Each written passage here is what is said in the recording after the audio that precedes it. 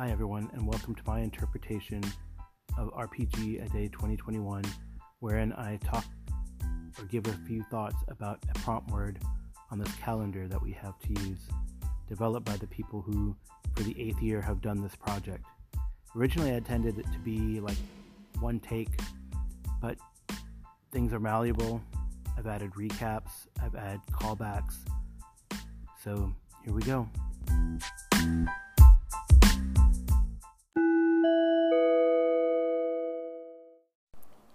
Hey, Carl, sorry I missed the Deadlands game last night. I wasn't feeling it, and I didn't want to drag the group down or anything. So it sounds like it was an awesome game, dude. That blood demon thing sounds badass. Yeah, I was fully expecting like a giant lizard or something, but I didn't expect somebody to blow up and a blood demon to come out. That's dope, dude. I really like that.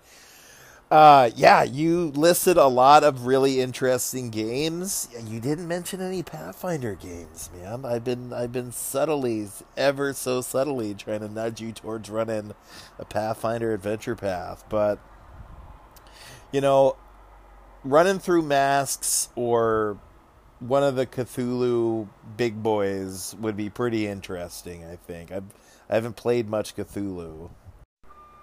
And most of those other games on your list are games I've never played before, so that's always cool. Yeah, I don't know, man. I love playing in campaigns. Like, that's my jam. Like I've said, I like playing in one-shots, but I love playing in campaigns. I don't know. That's just my flavor, man. But it sounds like you got a whole list of stuff to get. Can you hear the trucks? That's pretty fun. A whole list of games to get through in the next few years. And yeah, dude, that's the only way to get through is just to put them out there, put them on the table, and see who wants to play. I wish you the best of luck. I don't really have a big collection, so I'm lucky in that sense because I don't have to deal with that. So anyway, man, we're on day 27. We're done with day 27. Only a few more days to go. Keep up the good work. Peace out. Hey Joe, I'm sorry that you missed our game. It was pretty fun. It had a cool duel, which I think your character could have excelled in, but it worked out just as well. It's pretty crazy. But what's neat is it can pick up, you can just kind of jump in the next thing that happens. So can Eric Salzwedell's character of something Omega Chicken Cast Coop can jump into. It makes it conducive to doing that as the characters flee the burning, the flat edge town that is burning, and head to the ranch to hopefully find some information. Probably along with a flood of refugees, of people who didn't get eaten by sand sneaks, giant Gila monsters, as Arlen Walker describes. So, as far as Pathfinder games, man, see, I haven't put a Pathfinder game up there because I have a lot of adventure paths, both for Pathfinder 1 and 2. And I don't know, as I look on my collection, I have so many to run. I think one that I would love to run, I'll just share this with you, is The Reign of Winter. Because that's the one where you can go to World War I and get machine guns, which might be kind of cool. Other than that, I don't know. I mean, I like Strange Eons because it has that Cthulhu theme. I like Iron Gods because it has that sort of sword and sorcery technology theme. Hard to say. Return of the Rune Lords would be really fun. And then the last one, Tyrant's Grasp, I heard is really good too. Or War for the Crown. But I read like the first adventure in War for the Crown, and I don't know, I wasn't as impressed. But I tried to run the Pathfinder 2 adventure path, Extinction Curse, but that hasn't come to fruition. And the one I really wanted to run is the one that takes place in Absalom, where you play cops investigating murders and doing police type work. That one is called, and I will find it for you. That one is called Agents of Edgewatch. So I might add Agents of Edgewatch to the list and maybe Reign of Winter to the list. Those are the two adventure paths that I'd like to run the most. So, yeah, thanks for the calls and the inspiration. I'll probably have to add those to the list and stuff.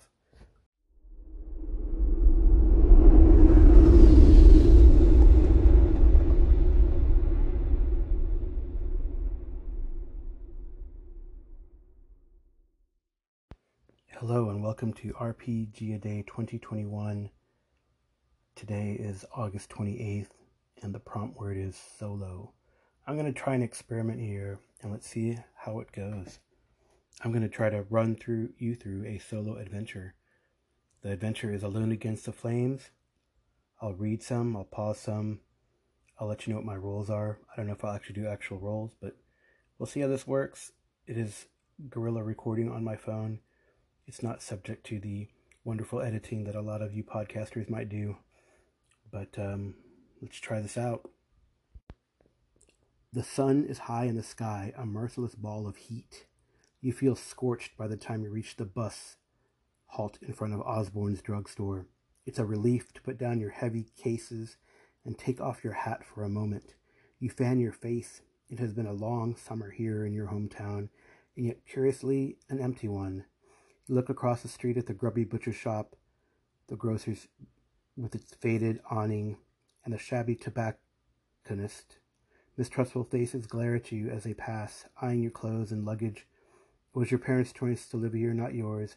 You are happy down south as a child among Providence's white-walled houses and leafy churchyards. Perhaps this new job in Arkham will supply the change you need. Yet everybody you know in the world lives here. You know nobody in Arkham. Not one soul. You ask yourself one last time if you're doing the right thing. The answer is here. None of your supposed friends have come to see you off. You are alone. Whatever challenges lie in Arkham, it will be a new life and a brave one. A small gray motor coach approaches and rattles to a stop. You put your hat back on and pick up your cases. Go to page 263. Technically, it's not page 263, it's entry 263. Two young men with sullen expressions alight from the coach. One looks you up and down before heading away. The driver also steps down, glancing at you before crossing the road to visit the tobacconist. When he returns, he is rolling a cigarette between his yellowed fingers. He gives it a final twist and examines you as he reaches for his matchbox. He is a thin man in his 50s, dressed in a stained shirt with a bus company emblem, yet his eyes are sharp in their dark sockets. Where to? You show him your ticket for Ossipee. From there you will connect to Rochester and Portsmouth before the coastal line to Newburyport and finally Arkham. You should be able to afford a rail ticket for at least some of the way. Otherwise, this will be the first among many long bus trips. The driver scratches a match and lights his cigarette. The end flares as he takes a draw. Then he exhales and gestures to the back of the coach. Luggage rack's up there. So here I'm instructed to look at my investigator, and then I have it says to look at the characteristics. Interesting. And I guess we're making a character because the instructions tell me to select my 8 characteristics from an array of characteristics and then go to entry number 8. So here I will do that and get back to you. So I made him a big man, and I assigned my stats as follows: strength 80, con 50, size 60, dex 60, appearance 50, education 40, intelligence 50, and power 70. The driver smokes and watches as you drag your case to the back of the motor coach. The rack is set inconveniently high on the vehicle. You get a grip on the heavier case. And then it instructs me if my size is 40, go to one place, and if my size is higher, then go to another place. My size is higher than 40, so I go to entry 38. The driver continues to enjoy his cigarette, watching with keen interest as you struggle with the case. You grit your teeth and heave the second one into place. Perhaps the residents of Arkham will have better manners. Go to entry 233. The driver flicks the cigarette into the gutter and steps into the motor coach. Its engine coughs into life. You board, grateful that you will be the only passenger for the initial part of the trip at least. With mixed emotions, you watch from the window as the tired avenues of your old home slip behind you, receding into the distance. For a few minutes you can see the church spire over the brow of the low hill.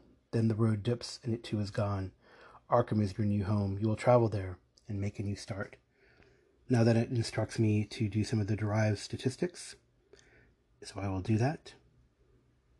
So I did all the derived statistics. It just asked me to make sure my sanity was equal to my power, and my magic points were 1/5 of power.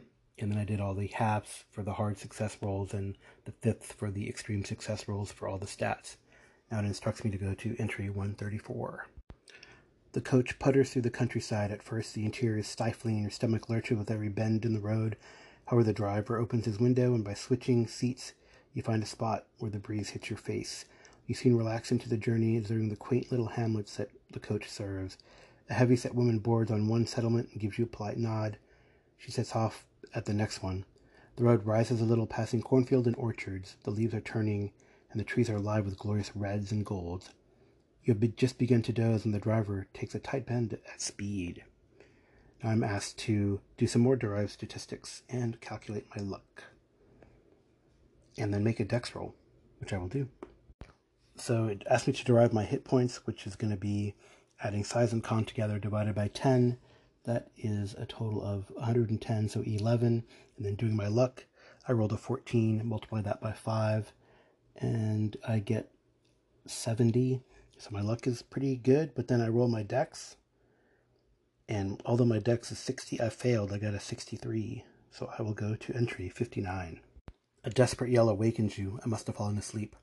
You feel yourself slide from the seat as the driver spins the wheel and the motor coach plunges off the road. Too late, you reach for the seat in front. You fall into the aisle and your ribs crash against the edge of the seat opposite. Breath rushes out of you. The coach stops with a thump. Your driver leaps from his seat into the road. As you sprawl dizzy in the aisle, you hear a string of incendiary curses. The driver climbs back into the cab and sees you on the floor. He looks concerned, assists you back to your seat. You see what happened now. A Fordson tractor has stopped in the road, and he had to swerve to avoid the steel obstacle. Sorry, he says. All them fields, and he has to pick the road to park. You all right? You don't think anything is broken, but you'll have a colorful bruise for the next few days. He backs the coach up a little and threads it around the tractor, glaring at the farmer. I lose 1 hit point. So I'm down from 11 to 10 hit points. Now I go somewhere else, entry 71. You resume your journey. The driver takes the curbs with more caution than before. He glances over his shoulder at you a couple times. Sorry about that before. That fellow's as dumber than a hog. I'm Silas. What's your name? The accident was at least as much Silas's fault as the farmer's, but it doesn't seem shrewd to antagonize a man while he is driving you through the middle of nowhere. So now I get to make a name on my character, and I can add my age. It says to be between 23 and 36. So I will be back. The coach turns onto a narrow road which weaves uphill through the woodland. Silas becomes chatty. I do tell him my name. My name is Jim Otto. Going to Arkham, eh? Can't say I've heard of the place. Went to Boston once. Didn't like it. Too much hustle and bustle. You got family there? Someone special waiting? The afternoon wears on. You see no harm in confiding in Silas about your new life. A job, eh? What's your line? So I get to choose a job between antiquarian, doctor of medicine, journalist, private investigator, or professor. I don't know. Jim Otto's pretty big. Somewhat average on other things. Maybe PI is the best way to go. I think I'm going to go private investigator. So I go to the entry where I'm supposed to go when I pick private investigator. And here it goes. It reads, you skirt around the details of the profession in your usual way, mentioning only that you have helped the police to clear up various problems in the past. Your heart pounds a little faster as you think of the post you have secured at the Blackwood Detective Agency. You've had enough of investigating marital infidelity, and bank clerks on the take. It sounds like the Blackwood Agency is just the opportunity you need to cut your teeth on some real villainy. Silas narrows his eyes, but he says nothing. Now it tells me to fill in some other things. Fun. Oh, now I get to pick my skills and do my credit rating. And then I go to another entry. Okay, I picked all my skills. I have occupation skills are art, craft, photography, disguise, law, library use, psychology, spot hidden, and one of the following: charm, fast talk, intimidate, persuade. I took charm, and then I get one as a personal specialty, which I took as unarmed combat, and then it asks you to allocate a set of numbers, 170, 260s, 350s, and 240s among those skills. So I have art, craft, photography at 40, charm at 60, disguise at 40, unarmed attack at 50. So that'd be like fighting, brawl at 50, that is. Law at 50, library use at 50, psychology at 60, and spot hidden at 70. So now I go to this place, entry 128. You realize Silas hasn't made a stop since the incident with the tractor. The motor coach winds its way uphill. However, your thoughts are interrupted as the road crests a ridge and you are treated to a magnificent view of the vista below. A creek snakes through the valley, breaking the rich autumn palette of the tree line. In the distance, the white mountains rise into hazy cloud. There is no settlement, not even a cabin, as far as the eye can see. Birds drift through the treetops, and you can just make out what might be 2 white-tailed deer lingering out by the water. Perhaps you are making a mistake by moving to the city. Could you survive on your own in this lush wilderness? Now it's asking me to choose 4 skills which are not occupation skills, and these are my personal interest skills, and I can boost each of these by 20 points based on the base number they have. So I'll do that. For those, I chose dodge, which goes to 50, firearms, handgun, which goes to 40, first aid, which goes to 50, and stealth, which goes to 40. All right, the motor coach rattles on through the hills, and Silas lapses into silence. The sky darkens behind you, pinks tinting the clouds as the sun descends. Finally, a welcome sight comes into view, a settlement on the crest of the hill. This doesn't look like the pictures you've seen of Ossipee, but perhaps you can persuade Silas to stop while you stretch your legs. Minutes later, a harsh stuttering from the engine interrupts your reverie. Silas frowns and rattles the gear stick. The motor coach falters in its ascent. Silas utters a curse you don't recognize and grinds his teeth, struggling at the wheel. You seem to inch up the hill until you reach the first buildings, low dwellings constructed from rough red stone. Silas wrestles the coach into a small bay off the road. He scrambles from his seat and makes for the engine compartment. Now I get to choose to roll drive, auto, or psychology. I will use psychology. Looks like I need to get a hard success. I do. I needed a 30 and I rolled a 10. So let's see what happens. I go to entry 162. You sense a falseness in Silas's actions. He is acting. Either he is not as aggravated about the breakdown as his behavior suggests, or perhaps the breakdown itself is an act. If this is a ruse to make you spend your time and money in a local shop, he will be sadly disappointed on your purchasing power. I can check my psychology since I successfully did it. Now I will go to number 194. Silas opens the engine compartment open and sticks his head inside. The hot metal pops and sizzles. He pokes at various components and withdraws and wipes his brow, smearing it dark with grease. I ain't sure what's wrong. Might be the oil pressure. Might be something knocked off kilter when we took that spill. Can't do much till the engine cools neither, and with the light failing, I reckon we'll be here for the night. He wipes his hands on the rag. The shadows from your surroundings are already long, and the air is chilly. You feel stiff from the journey, and a night in the rickety coach sounds unappealing. Silas sees your dismay. This here is Emberhead, miles from any place. I only come through here twice a week, but the folks are good people. May Ledbetter keeps a spare room. She'll look after you. Up that alley, turn right, first house on the left. He scratches his cheek, looks again into the engine compartment, and spits on the ground. Meet me back here at 8 in the morning, and we'll see how's we stand. So I can go to May Ledbetter's house, ask Silas where he will spend the night, challenge Silas about his breakdown. I think perhaps I will challenge him, since I did make my hard psychology roll. So I go to number 257. You confront Silas with your suspicions. His brow darkens, and he shows a mouthful of twisted teeth. Ain't that just like you city types, he spits, thinking the worst of a man after he's gone out of his way to attend to your comfort. He stalks around the back of the coach and hauls your bags from the rack, dumping them on the ground at your feet. Take them! Otherwise, I'll guess you'll be accusing me of thievery in the morning. He marches off into darkness, raging. Well, that could have gone better. But hey, at least he knows, right? Go to 267. You drag your cases between the sullen buildings. You feel surprisingly weary, considering you have spent all day sitting down. Silas's directions lead you to a modest dwelling with a slate roof. A nameplate reads Ledbetter, and underneath, a sign in neat copperplate reads Lodging Room. The lane around you is gloomy, but a lamp flickers in the window. A breeze chills your face. You're not about to begin your new life sleeping in the street. You rap on the weather-beaten door. This is where Jason would call out, "Railroad, railroad," because I guess the Ledbetter place was Quantum Ogre. All right, I'm going to number 4. After a moment, you hear footsteps inside the house. A bolt is drawn back, and the wooden door swings open.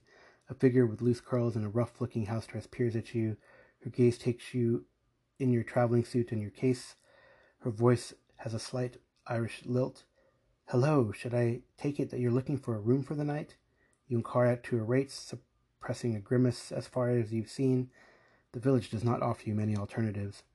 "Oh, you'll find them very reasonable. You look tired. I'm May. Come inside and we'll talk over a cup of tea." The Ledbetter house feels cramped with a low ceiling and simple fittings, but it is well kept, and a cheerful fire crackles in the grate. The aroma of tea is soothing, and the cup warms your fingers. "Have you come to Emberhead for the festival?" asks May. Then I have a choice to explain what happened with Silas, or to ask about the festival. I think I will ask about the festival. "Well now," says May, "I suppose the festival is about the only reason to ever come to Emberhead. I thought you had maybe come to study it or take photographs. Well, it's not tomorrow night, but the night after. I suppose it looks very strange to a passerby." May tops up your tea. The spout chinks against your cup. "We've got the beacon, you see. One night every year there's a torchlit procession, and we light the beacon on the cliffs. We've never seen the like of it. They say it keeps the spirit of the village alive for another year. It's a celebration." "A celebration." She tails off for a moment and blinks. "But you didn't come here to listen to me blather, and you must be hungry. I can rustle you up a bit of stew. How would that be?" You ask again about her rates, and May names a price so low you accept it without hesitation. The room is small but comfortable, and the stew dark and hearty. After dinner, you have a couple hours before your usual bedtime. To talk to May some more, 31, to walk around and get your bearings, go somewhere else, to turn in for an early night. I think I want to learn some more. I'll talk more to May. So it says go to 31. May talks about life in Emberhead. "In her letters, my sister always asks if I'm not bored living in such a small place. She lives in New York. And then she writes about how frightened she is to walk home at night. I ask you. You mention your hopes for a new life in Arkham. May doesn't seem to really hear you. "It's a small place here, yes, but that means we have real community. Everyone's face is known. Everybody works together. Nobody is excluded, except for those to choose to exclude themselves, of course. I couldn't live anywhere else now. Now it asks me to make a charm roll. Yes, I picked charm. So I will see if I succeed or fail." I succeeded with a 43 out of a 60. Doesn't delineate hard or extreme success, so I go on to number 39. As the hours wear on, May's upbeat manner descends into something more reflective. "It's not always easy. I'm a widow, you know. We have a little money, and of course I appreciate the custom of travelers like yourself. I know we'll never starve as long as we live here, but I don't see myself marrying again. I know every man in the village. I know them too well, if you see what I mean." Okay, this is getting interesting. Her mouth twists briefly, and she yawns and pushes a hand through her hair. "Time for me to turn in. When would you like your breakfast?" All right, so now I get to check my box on the charm. If I successfully complete this adventure, now this is getting worrisome, you'll have the opportunity to learn from your experience with May. Now go to 63. As May stands, you hear a clunk behind you. You look over your shoulder, but all you can see is a wooden door securely closed. May tuts. "The young lady of the house. She'll have been listening to us. Ruth, come and greet our guest." There's a short pause, and the door creaks open. 2 white eyes peer at you from the gap between tousled hair and a rough nightgown. "What do you say?" The eyes blink. "Pleased to meet you." "Now go back to bed." The door closes. "My daughter Ruth, 10 years this summer. She's a delight and a torment all in one. Don't worry, she sleeps in with me. She'll not disturb you. Good night now." You retire to your room. It's a little chilly, but you're too tired to worry about lighting the fire. The sheets are clean and the bed soon warms up.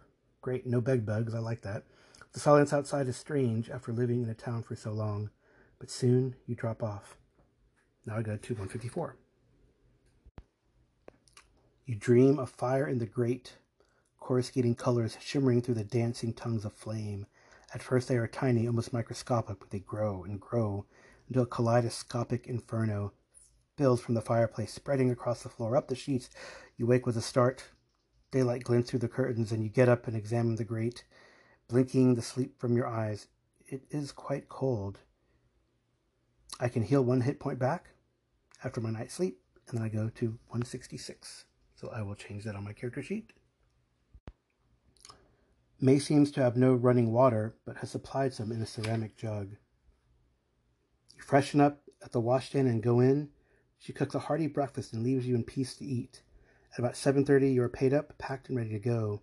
You bid May goodbye, and she wishes you the best in your new career in Arkham. It says now, if I succeeded at a skill roll last night and wish to investigate the results further, go to 178. Otherwise, go to 192. But I did succeed at a skill roll, so I will go to 178. I feel like I didn't succeed, so I backtracked, but it looks like it might have deleted that segment, which is good. So, you're already tired of your heavy bags, because all I did was go to the hotel and didn't explore town, so I think that's what the queue was for. Hopefully Silas has repaired the motor coach, though, and you can resume your long journey. A sourpuss he might be, but the old driver seemed to understand his vehicle well enough. You pause to check your watch, still 20 minutes early, and round the final corner, and guess what? That little bastard's gone. The motor coach is gone. I put my bags down, searched the area, trekking up and down slopes and around corners at the edge of the village. I trace a long road back as it winds around the hills. 8 o'clock comes and goes. There is no coach. A passing villager notices your bags. Looking for the bus? I heard him take off at first light. He's due back in 3 or 4 days. If you need a place to stay, May Ledbetter rents a room. I know that already. I don't say that, though. The man raises his hat to you and strolls into the village. You curse Silas, that bastard, under your breath. Perhaps he went for parts, but you wonder if the old goat has stranded you here on purpose. Go to 218. May is doing laundry. I decided to go back to the boarding house, and she looks surprised to see me. Forget something? When you explain the situation, she offers to store your bags while you try to arrange for alternative transport. You're grateful to relinquish the load. Nobody here has anything like a car. She strokes her chin and narrows her eyes. Maybe you could find somebody with a horse and a cart for your bags. I'll ask around later. Try Mr. Winters at the village hall. He'll know if anyone will. Or ask some of the artisans. The workshops are the first on the left. Silbury Street. She reaches over and squeezes your wrist. Don't worry, I won't see you sleeping in the street, money or no money. You thank May and go to face the village. Go to number 6. Cool, now I'm exploring the village. You wander the streets of Emberhead without any particular destination in mind. The village is built on a relatively flat upland with splendid views. To the north, the hazy tips of the White Mountains reach for the heavens. To the south, the sparkling waters of Lake Winnipesaukee touch the horizon. The village itself is less than 5 minutes to cross from edge to edge. You arrived on the winding road from the west. The only other road leads to the south, following a lower ridge of land as it turns east. In the southwest of the village, an open grassy space borders a ruined church, its graveyard cresting the cliffs. To the northeast, the 3 main thoroughfares meet at a raised black metal structure. It looms stark against the blue sky. Now I get a choice. I can ask about transport, look for the village hall, walk down to the lower level, examine the metal structure, explore the church, look for local people with their own transport needs. I think I'll go to the general store to look for transport. So I think I want to get out of here and go to Arkham, though these places are curious. Okay, I'm going to check out the transport hall, and maybe I can come back and check these other places. Gotta get out of this little town, right? The general store is on the corner beside the main road, just before it plunges to the south. The shopkeeper is a brisk, immense lady with a starched apron and strong shoulders. She looks at your unfamiliar face. Transport? There's a motor coach comes through twice a week. I roll my eyes. Missed it, hmm? Truck brings in supplies every second Tuesday, but he's not due for another week, she shrugs. It seems Emberhead is content to keep itself distant from the outside world. I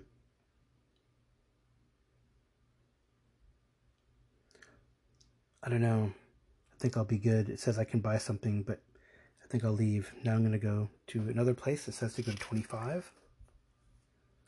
You're beginning to get your bearings in Emberhead. Where would I like to explore some more? I think I'll ask local people, try to talk to them about their needs before I do some exploring on my own. If I'm stuck here, I'm stuck here. But let's check it out first. So I'm going to go to number 96. Look for local people with their own transport needs. You can hear me actually flipping pages now. 96. Not so far from the Ledbetter House on the north side of Silbury Street, there's an open courtyard. The rhythmic tattoo of a hammer seems to announce your approach. The courtyard is the busiest location you have seen in Emberhead. It is bordered by a ring of workshops. Some are brick buildings, some only rough huts. A blacksmith ceases to hammer, thrusting something red and glowing into the bucket of cold water. A weaver looks up from his loom, blinking at you for a moment before returning to his shuttle. A potter, engraver, carpenter each work in their own space, exchanging friendly banter. You move among the artisans, chatting about their work. Eventually you bring up the question of export. Some of them send occasional packages of Silas. Some restrict their custom entirely to the villagers. You receive no suggestions about alternative support. I can make a psychology roll to see if they're hiding anything. If I succeed, I go somewhere. If not, somewhere else. I will roll here. I make it a 50 out of 60, so I'm going to go to 106. One of the workshops is shut up. When you stray close to it, the repartee between the craftspeople becomes awkward, almost forced. Interesting. Now it says go to 25. I already checked psychology, so I don't get another check. Well, it wants me to go to another place. You're beginning to get your bearings in Emberhead. So I think I will go, I don't know. I'm going to roll 1d6. I'm going to roll randomly. 1d6 for the structure. 1 to 3 structure. 4 to 6 church. I rolled a 1. I'm going to go check out the large metal structure. I think that's what everyone wanted me to go check out, right? You walk up the approach, the most central of the village's major streets. It points directly at this odd metal structure. As you emerge from the shade of the nearby buildings, you are greeted by a magnificent panorama spread from the north to the southeast. The last colors of fall tint the hills in a sleepy gold. The structure, by contrast, is made from uncompromising iron, singed black. It supports an immense curved platform at the level of your head. Further, struts snake up to a central point. It looks like they may have been some kind of sculpture at one time, but are now twisted and melted beyond recognition. An older gentleman passes, looking up at you with rheumy eyes. Are you here for the festival? That's the beacon. When they light it, night after next, you'll be able to see it 10 miles away. He gives a little nod of satisfaction, then moves on, leaning on his walking stick. Now you notice a bundle of wood tied and stacked against the buildings nearby. Perhaps this festival would be an interesting diversion, but you really need to get to Arkham as soon as possible. All right, now I get to try my spot hidden. If I succeed, I go somewhere, otherwise somewhere else.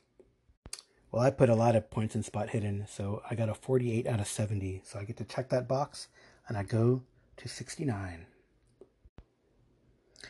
As you walk away from the iron structure, you notice something strange about the construction of the village. All the wooden dwellings are concentrated in the west and southwest. To the east and northeast, closest to the beacon, the buildings are formed from dark brick and clay. Does this mean the settlement began at Beacon and then spread west? I can check my spot hidden. Now I go back to 25. So back here, it wants me to check out another place. It says once I've tried 4 options, I go to 3, but I've only been to the general store, asked for local people, and the structure. So I will check one more place. I'm going to go check out the church. Seems very odd. So I'll go check out the church.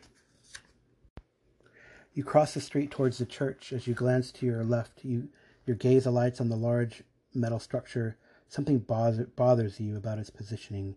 You look You back up and look again. Yes, Emberhead's central thoroughfare points directly at the structure. This seems too precise to be a coincidence, so now I guess it comes to me. You press on and draw into the shadow of the church. The building is in sorry state. The top of the steeple is missing, a ragged gash of splintered boards marking its absence, and the floors beneath it have collapsed. It appears to have torn through the roof of the main building as it fell. Only the back half is still intact. The white paint which once covered the church has yellowed and peeled. It seems safe enough to explore the rear section. Old pews are stacked against the wall, choked with mildew. Most of the windows are broken. You guess the church has been disused for about 20 years. There's little more of interest to you. Asked me to make a ride roll. It says I may have a bonus dice to roll the 10s. So let's see, because my ride is not very good. Yeah, I got a 98 or an 88, so I don't make it. All right, well, I guess I'm going back to 25, and then that tells me to go to 3, since that's already 4 places. So I go to 3. Your morning exertions have left you hungry. You roam the streets of Emberhead looking for sustenance. There is nothing resembling a cafe like in my hometown, or anything that might be called a restaurant. So it looks like I got to get supplies from the general store when May Ledbetter comes down the street with the girl trailing in her wake. This must be the Ruth that I noticed this morning. She races past her mother and approaches me with a smile. It does seem different than the Ruth who was at Shy Creature last night. As May reaches me, she stops and stretches her arms in celebration. She looks up into your eyes. Abruptly, the smile drops from her face, and she looks several years older. She says, "Get out before the festival. Get out." She blinks hard, then scuttles back towards her mother. Wow, that was Ruth. May approaches, wrapping an arm around her daughter's shoulders. She smiles. "How are you getting on? Have you found transport?" Startled, you explain the frustrations of the situations. "Yep, I haven't been able to get it, May. Can't get that transport. No one's coming back here for a week or next week." She says, "I try Mr. Winters in the village hall. He's always in. He is always in of an afternoon. You'll be hungry by now. Help yourself to any food in the house.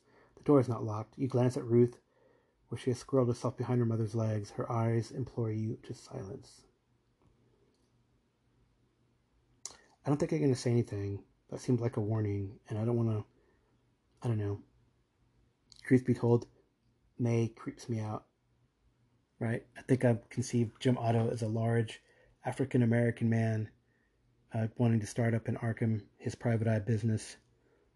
Or maybe Jim Otto could be, well, isn't that... Let me look that up. Hold on. Yeah, I'm not that Jim Otto who played for the Raiders, but I'm a different Jim Otto, the Jim Otto that I'm conceiving. All right, I'm not going to mention this, so it tells me to go to 22. I hope this is interesting. It's kind of a fun, kind of getting creepy adventure. All right. So I take my leave of the Ledbetters and head towards their house. The door opens easily. In the low kitchen, I make my way from stodgy bread and leftover stew. A little window offers a view of the mountains. If I learned anything this morning, it's that Emberhead streets hold little to occupy the visitor from out of town. There's still about 5 hours of daylight remaining. I could take some provisions and the bare essentials for my luggage and set out, maybe to hope to reach another settlement, or I could ask advice from this Mr. Winters. I think I will go to the village hall. Not going to walk out just yet. It says go to 11. The village hall overlooks the lower north ridge of the village. I walk along Silbury Street to find it conscious of the oppressive black metal structure framed at the end of the road. The shutter halls are open and some windows left ajar. There is no knocker, but a little bell over the entrance tinkles as I push the front door. Inside a sturdy door to my right is marked private. To my left, an opening leads to a bright room. You take a few steps inside, benches line the walls, and there are 2 notice boards mounted between the windows. I think I'm going to look at the notice boards first. The floorboards creak beneath me as I cross the room. I feel a slight spring in my step. Perhaps this room is used as a gymnasium for the children. One notice board appears to be for the adults of the community and one for the children. The former looks to be neglected, featuring handwritten advertisements for household items and a yellow note about telegraph pricing. There is nothing about a festival. The children's noteboard has a schedule for weekly crash services, and a number of paintings obviously done by the children themselves. Most are incoherent, though colorful. As best I can tell, they depict fireworks, maybe a tale of Joseph from the book of Genesis. One has lost a pin and hangs upside down. It shows a giant bird attacking Emberhead, or it might simply be that the artist has not yet mastered the subtleties of scale. I can make a spot hidden roll, so I will roll that. My spot hidden is 70, and I rolled a 21, so I got a hard success. That doesn't matter, but I succeed, so I go somewhere to number 30. As the afternoon sun hits the floor, I notice something curious. The boards under the windows are newer than the boards in the center of the floor. The frames also show signs of having been replaced in the recent past. Perhaps rain leaked in and rotted the wood. Before I can check on that, however, the door scrapes open behind me, and a middle-aged, bespectacled gentleman appears in the doorway.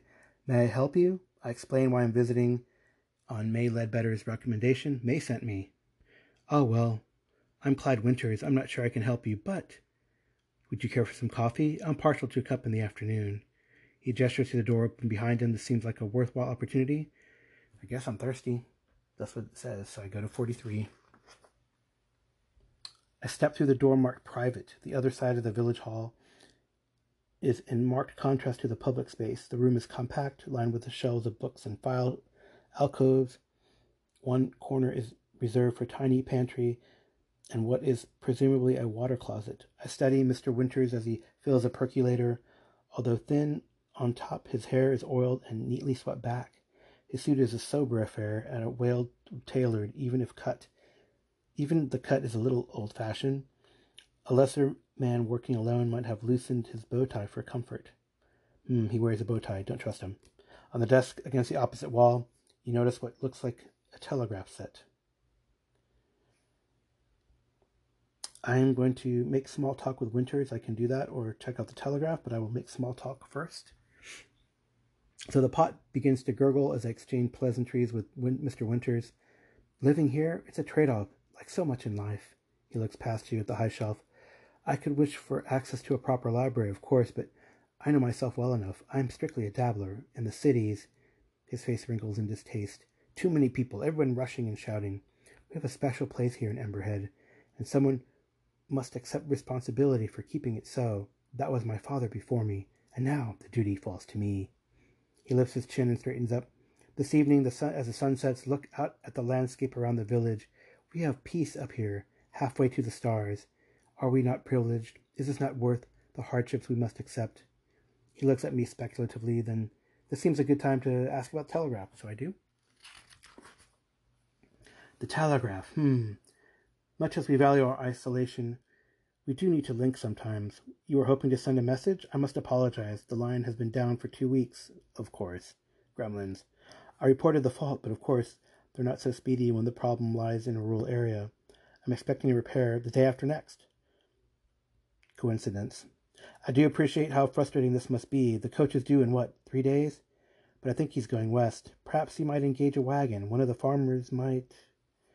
Well, I've explained to him that I've asked a few of the residents, but they don't have any, it seems. I'll tell you what, Winters pours me a steaming cup of coffee. It smells rich and strong.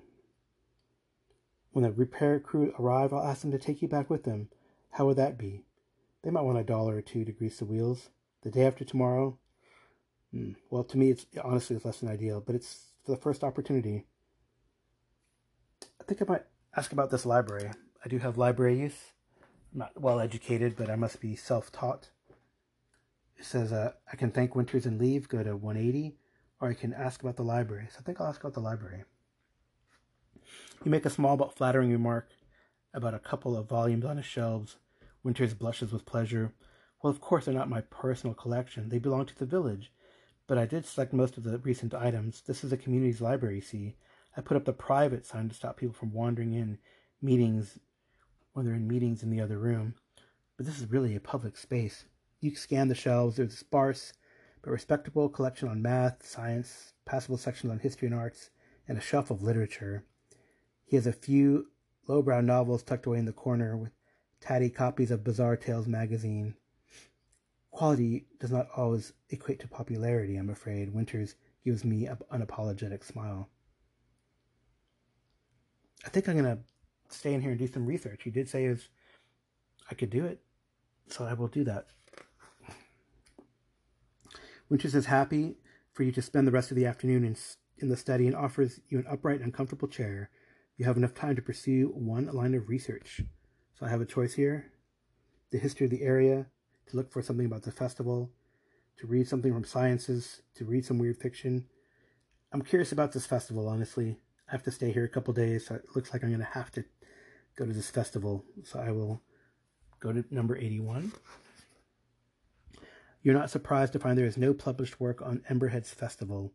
Winters pokes around and finds a cased monograph handwritten on yellowing paper by a Dr. Aniolowski, an acquaintance of my father's, I believe, Winters said. The manuscript is somewhat difficult to read, and you make slow progress. Aniolowski speculates that the festival has its origin in pagan rites brought over by Celtic settlers, which celebrate the ancient festivals of Beltane, Samhain, Imbolc, and Lugsan. There is some discussion of the struggle between seasons and a couple of oblique references to the alignment in Emberhead. Aniolowski suggests that the meaning of the festival slowly changed around the turn of the century. The monograph terminates mid-sentence at the end of the page 28, just as it begins to discuss modern practices. I asked Winters about the remaining pages. No, I'm afraid they have been misplaced, he said. Perhaps they're in the library somewhere. He shrugs. I must take the time for a thorough stock take. Now it tells me to go to 99. The afternoon wears on. You have not quite finished your reading when Winters glances out the window and stands up. He clears his throat. Now it's time to make this hard credit rating. I only have a 20%. I do not make it. So I fail and I go to 105. I'm afraid I have to run some errands before dark, so I must close the library for today. Hope you'll return tomorrow afternoon if you are so inclined. I leave the building with Winters waiting as he locks up. I thank him for the coffee and the access to the library. He disappears off in the alley. I hope to be away from this village before tomorrow, I think to myself, but it's good to know that I can occupy myself at least in this library instead of wandering around these 3 blocks of town, 5 blocks, 5 minutes, whatever. Go to 180.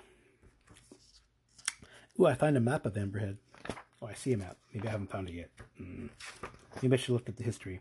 Anyway, as the light fades, I return to the Ledbetter house and eat a light supper. May is unusually taciturn, not like she was last night. She was more talkative. Ruth's eyes flicked to mine several times during the meal.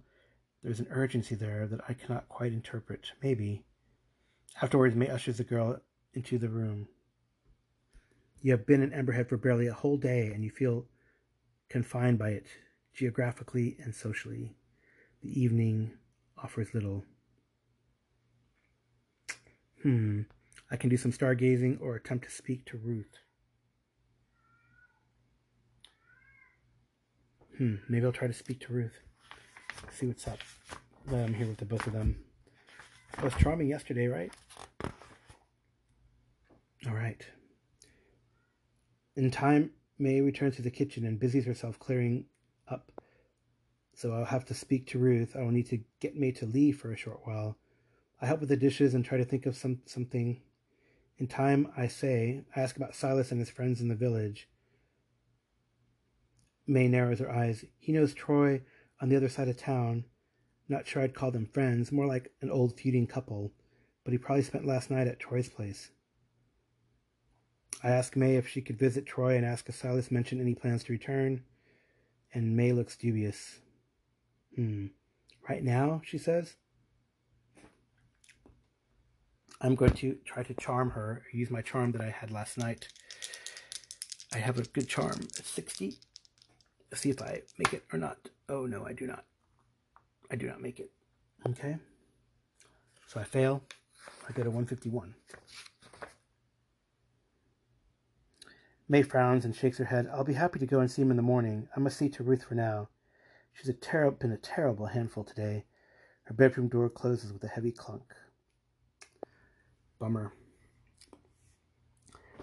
It says go to 157. The familiar surroundings of your guest room are becoming constrictive. The neat bed, small wardrobe, and dressing mirror have the feel of a prison cell about them. What are you doing here in Emberhead? Your new life is elsewhere. It's in Arkham, right, guys? You lie on the bed and stare at the small cracks in the ceiling. You turn over the day's events, thinking through the little details you spotted. You're certainly weary from the elevation and the fresh air, but do you feel safe? I'm going to try to stay awake. It says go to 2:30 if I try to stay awake. What they put in my coffee?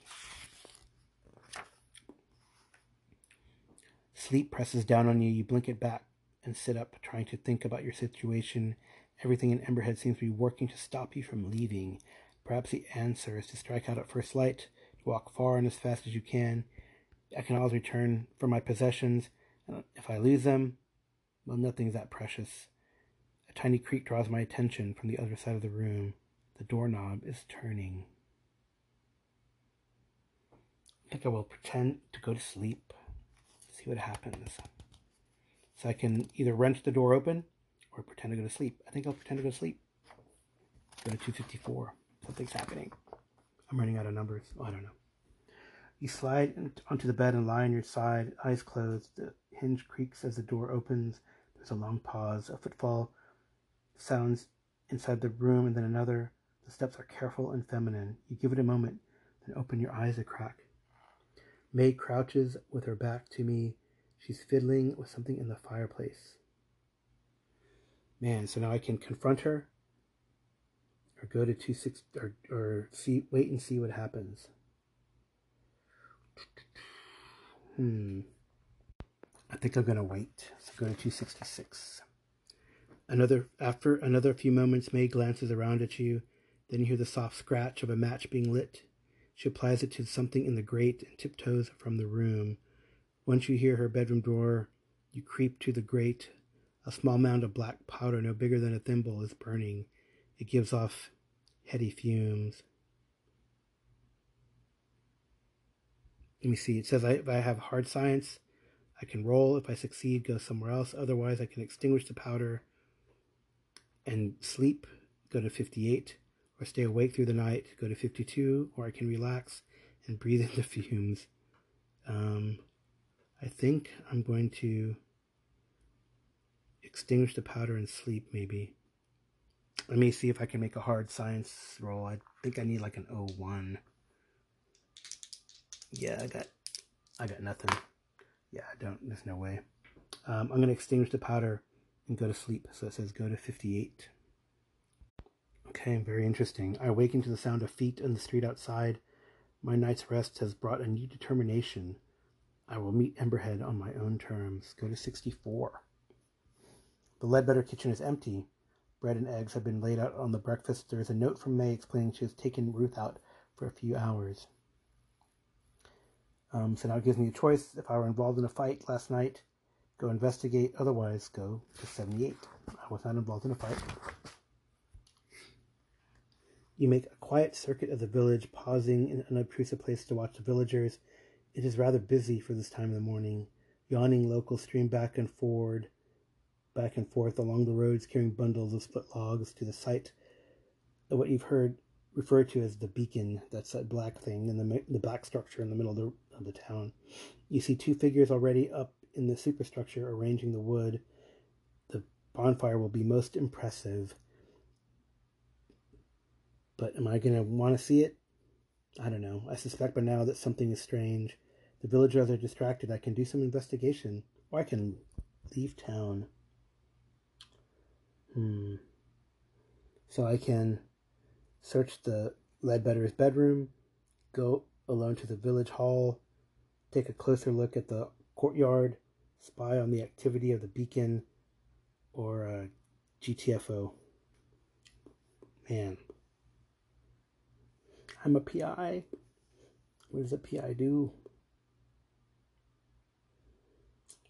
I want to spy on activity in the beacon for a little bit, I think. Then I'll decide. So go to 29, it says. The north side of the village is bustling, and I'm unlikely to remain hidden for long. I head in the direction of the church and move up the east side behind the houses. A drop looms to my right. One particular section of ground is quite narrow, and I have to hug the building for support. Alright, so I can give this approach up and go somewhere else, or I can proceed, and I compare my size to my dex. My dex is higher, go somewhere else. If my size is higher, make a size roll. If I succeed... Alright, okay. I have to roll my size to see if I can do it. I'm going to keep going. My size is an 80. It does not say hard roll, so I need to below an 80, and I get it. I actually get an extreme success with an 11. I don't think that matters, and I can't check my size. So I made it, so I go to 42. Or maybe that's bad. Maybe I shouldn't have made it. The turf sinks beneath my feet and stones crumble from the edge. Alarmed, I grip the building and ease myself forward. Hey, now I have a good spot to watch the beacon. Go to 61. What are these people doing? You lie concealed in the grass and watch activity around the beacon. Villagers bring in more bundles of tinder and stack them in neat piles. Another shift passes and the bundles up to a pair of men standing on a raised platform of the beacon. They are constructing a triangular structure resembling a giant campfire. As I watch, I am struck by the manner of the laborers. This is their festival. They don't seem cheerful. I would expect that they would seem cheerful. A cheerful atmosphere, light-hearted conversation, but they show resignation and detachment. Others show dread. I watch for a good half hour, and then I slip away. Go to 120. I feel a deepening unease about Emberhead and this day in particular. Now I have choices on what to do.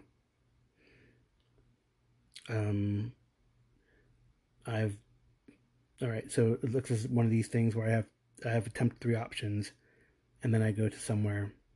Otherwise, I already spied on the activity. I'm gonna search the Ledbetter's bedroom, and then, or go to the village hall first, and then the bedroom. So 126. Keeping away from the streets, I skirt the northern cliffs and approach the village hall from the rear. It is close to the beacon, and I will not be able to use the door unobserved. So I check the windows. The one to the east facing the beacon is bricked up. A shutter is loose on the westernmost window, and I am able to ease it open and slide inside. I close the shutter behind me. I drop into the village meeting room and passing through dim shafts of light and listening to the excited chatter of the locals from outside. The door opposite reads private. Hearing nothing from the other side, I turn the handle and I go in. The room is lined with books, same as before. In the corner, a small water closet and a pantry. A quick survey of the rest of the room reveals little, so I look at the bookcase. The dim light makes it difficult to read the spines. I have to make a spot hidden, but I can use a bonus dice. If I succeed, I go somewhere. If not, I go somewhere else. I got a good spot hidden, though. Yes, I make it. 61 out of 70. The other one was an 8. So I make it. I go to 147. I'm excited. I'm flipping the pages faster. You look along the spines when you notice how close the bookcase is to the window on the north wall. From outside, there is a solid 3 or 4 feet between the edge of the window and the wall, and the bookcase covers the wall with the bricked-up window. I examine further, and it seems like it's an ingenious arrangement of slipcases physically attached to the shelves. When I pull on the left, the entire section of the bookcase swings out. The cloud of activity around the beacon seems to be building, and I flinch. It seems like every conversation is getting too close. I'm going to investigate behind. Go to 153. We squint into the darkness behind the bookcase. It is a small alcove, big enough for one person, and has a hidden shelf on either side. I cannot make out the titles in this light.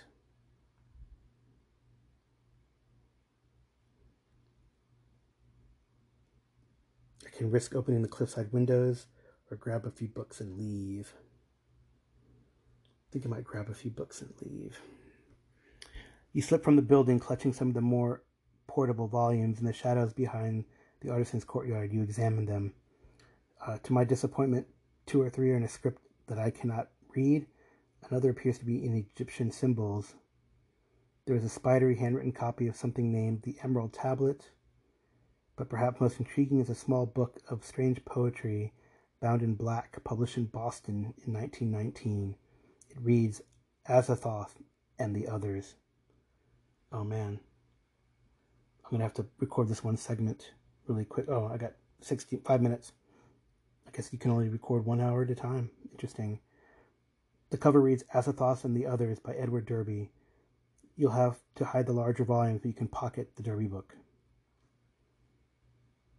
Okay, it looks like if I survive the adventure, I can read 171 for more information. Otherwise, now I go to 120. I started another segment because I was afraid I'd get cut off before things were concluded. But I have checked out the library, checked out the activity on the beacon. Now I go back to this one, entry 120, and I need to look at another option. Search the bedroom, or should I try to get out of here? I think I'm going to search the bedroom. That little girl is trying to tell me something. Maybe I'll find something. Alright, so I go to 83. Despite her hospitality, I definitely don't trust May Ledbetter. I return to the house quite openly. Where else am I going to go? Inside the dwelling is still empty. I rap on the bedroom door. There's nobody, nothing. I ease it open. Silence. The Ledbetter bedroom is marked contrast to my own. Neat space. Dirty clothes are piled on the floor. On a rough quilt lie schoolbooks and cheap novels. And I notice a raggedy old doll discarded on the side of the bed. Okay, I'm going to make a spot hidden. See if I see anything. If I succeed, I go one place. If I fail, I go somewhere else. I succeed with, yes, it is a hard success. It doesn't matter in this case. I just need to succeed or not. It says go to 90. Succeed, I go to 95. Okay. I notice scrapes on the floorboards corresponding to the legs of the bed. With an effort, I slide the bed away. There is a rug spread beneath it, and beneath the rug, a trap door. I ease it open. Oh yes, I'm going into the cellar. Go to 114. The daylight barely offers enough illumination to see, but a hot lantern during the daytime would be very suspicious. I squeeze beneath the floor and glance around. My first impression is that May keeps her junk here, for there are many boxes of different sizes piled in untidy heaps. It takes a few seconds for me to realize that they're all traveling trunks or suitcases, about 20 of them. The implication hits me hard. I maintain enough control to check the luggage tags. I count 8 or 9 different names before I stop. I scramble up from the bedroom, close the trapdoor, and return the bed to its place. Yeah, I'm getting to get out of here, man. This is a death trap. I'm going to slip down the east road and flee for good. Do I make it? Do I make it? It says go to 7. As I approach the southern road and descend to the lower ridge, I see 4 villagers blocking the route with farm tools and clubs. I veer off and head towards the west road. My heart sinks. I see the same thing. I am trapped.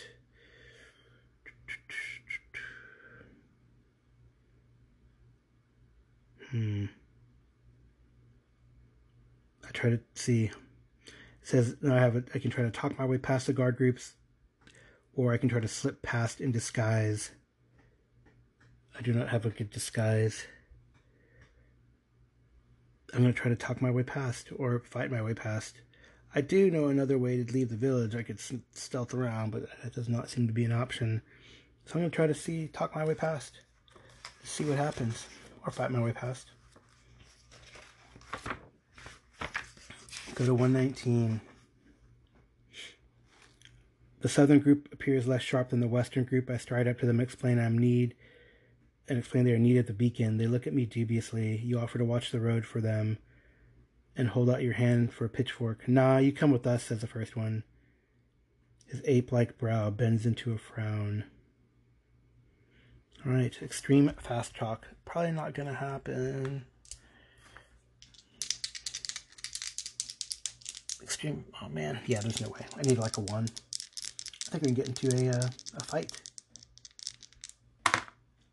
Yes, I do not make it. Go to 139.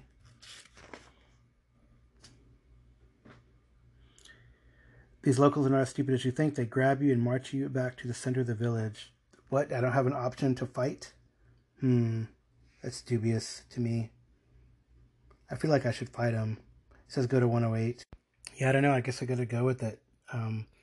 They take me. My hands are shackled behind my back. I cannot even lie down on a bed. A woman I have not seen comes before me.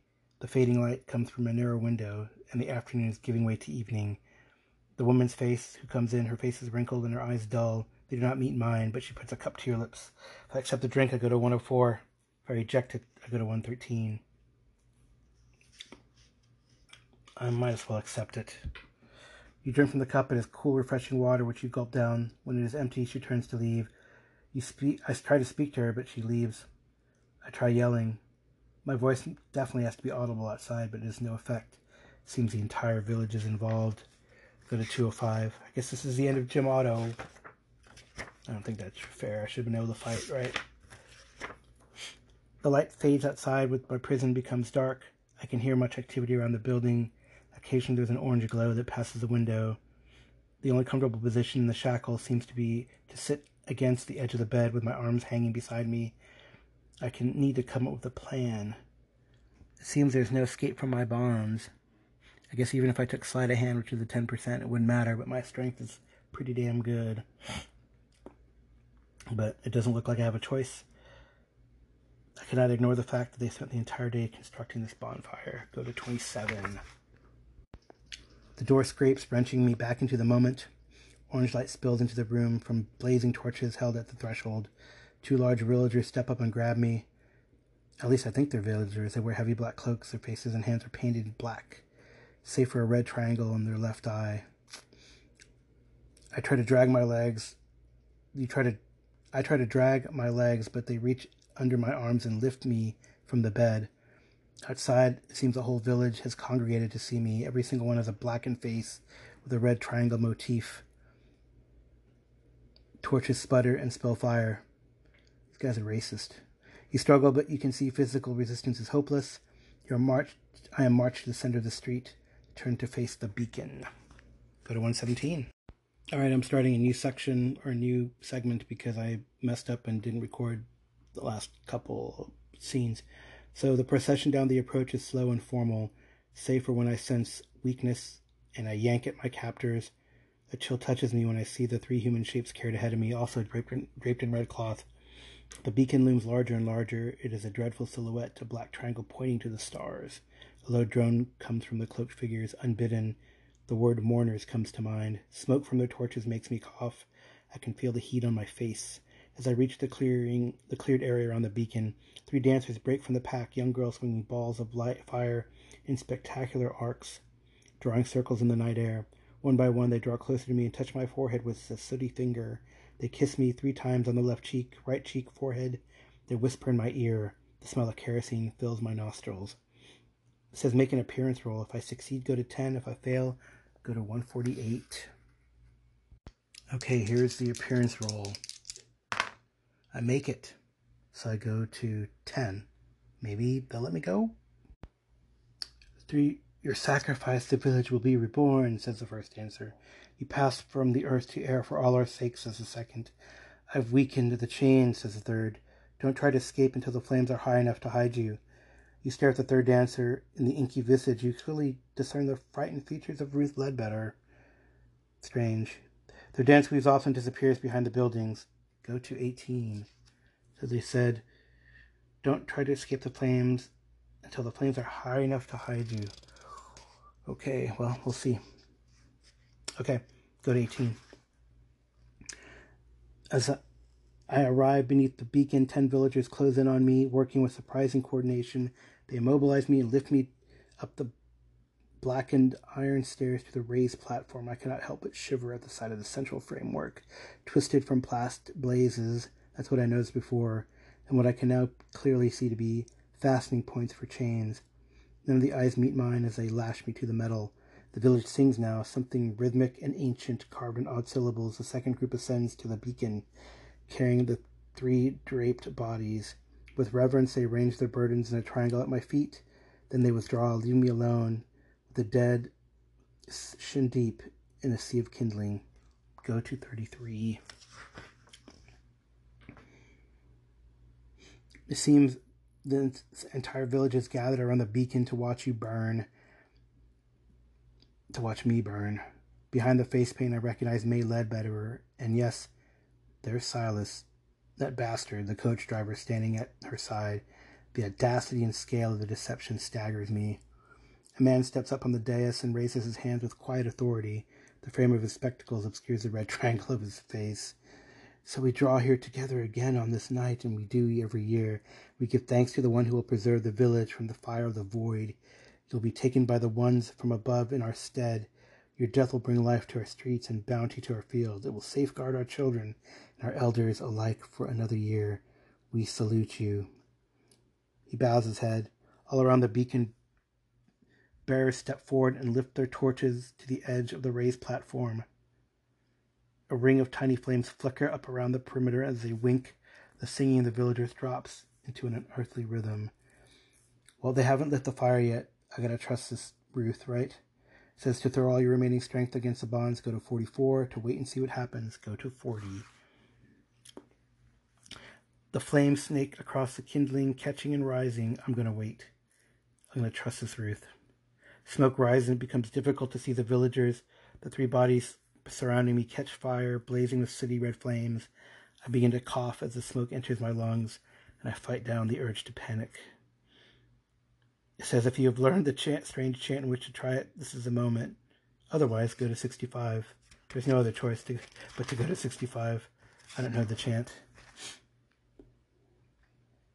Flames lick at my legs. My eyes water. I am shrouded by smoke. It might be my imagination, but I think I can give a slight tug, and I feel like I have a slight give on the chains. I throw myself against them. No thought on how they bite at my wrists.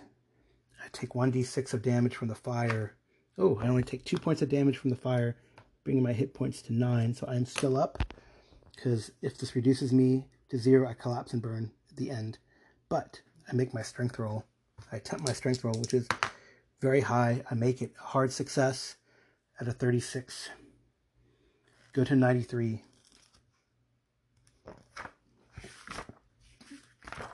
I got a 36 out of 80. Desperation lends me strength, and I yank at what I guess to be the weakest point in the chain. It breaks. Well, this woman's trying to save me. The girl's trying to save me. I throw the chain off, stumbling across one of the red shrouded corpses, heading away from the watching villagers. I cough. My hair and eyebrows smolder. Oh, I only take 1 point of damage, though. It says roll 1d6. I roll a 1. I am not dead. Otherwise, go to 137. I'm hurting, but not dead. I leap from the conflagration on the far side of the beacon. My heart lurches momentarily at the sight of the sheer drop beneath me, but I land a few inches short of the edge. I roll to extinguish my clothes. My lungs are singed. Everything hurts. The chant of the villagers gathers in intensity. I peer around the beacon. They don't seem to notice me, absent in the billowing smoke. All of them are staring at the sky. I crawl rapidly as I can to find cover in the nearest building. Go to 156.